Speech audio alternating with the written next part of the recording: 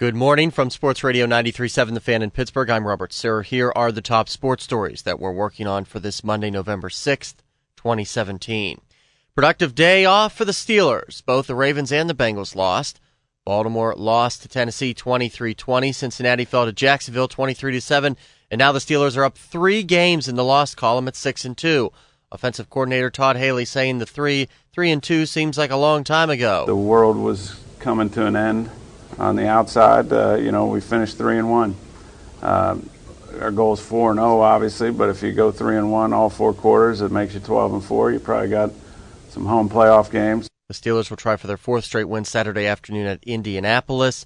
The final 1 o'clock kickoff until the regular season finale. They're hoping to get Marcus Gilbert and Stephon Tuitt back at practice today. Sunday Night Football, Oakland beat Miami 27-24. Monday Night Football, you can hear that at the Fan.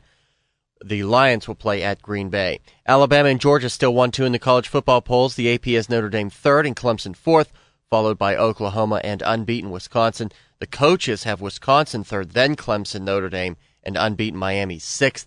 Penn State falls to 16th in the AP poll. The coaches have the Nittany Lions 13th, still ahead of Michigan State. West Virginia's 23rd in the AP, while the coaches have the Mountaineers 23rd. 3 spots behind Iowa State. The Penguins practice at noon today in Cranberry. They'll host the Arizona Coyotes tomorrow. Kevin Harvick won the NASCAR race at Texas. Martin Truex was 2nd, Ryan Blaney 6th. Truex leads the standings, followed by Kyle Busch, Harvick, and Brad Keselowski. Blaney is 22 points short of the Final 4. I'm Robert Sirr for Sports Radio 93.7 The Fan.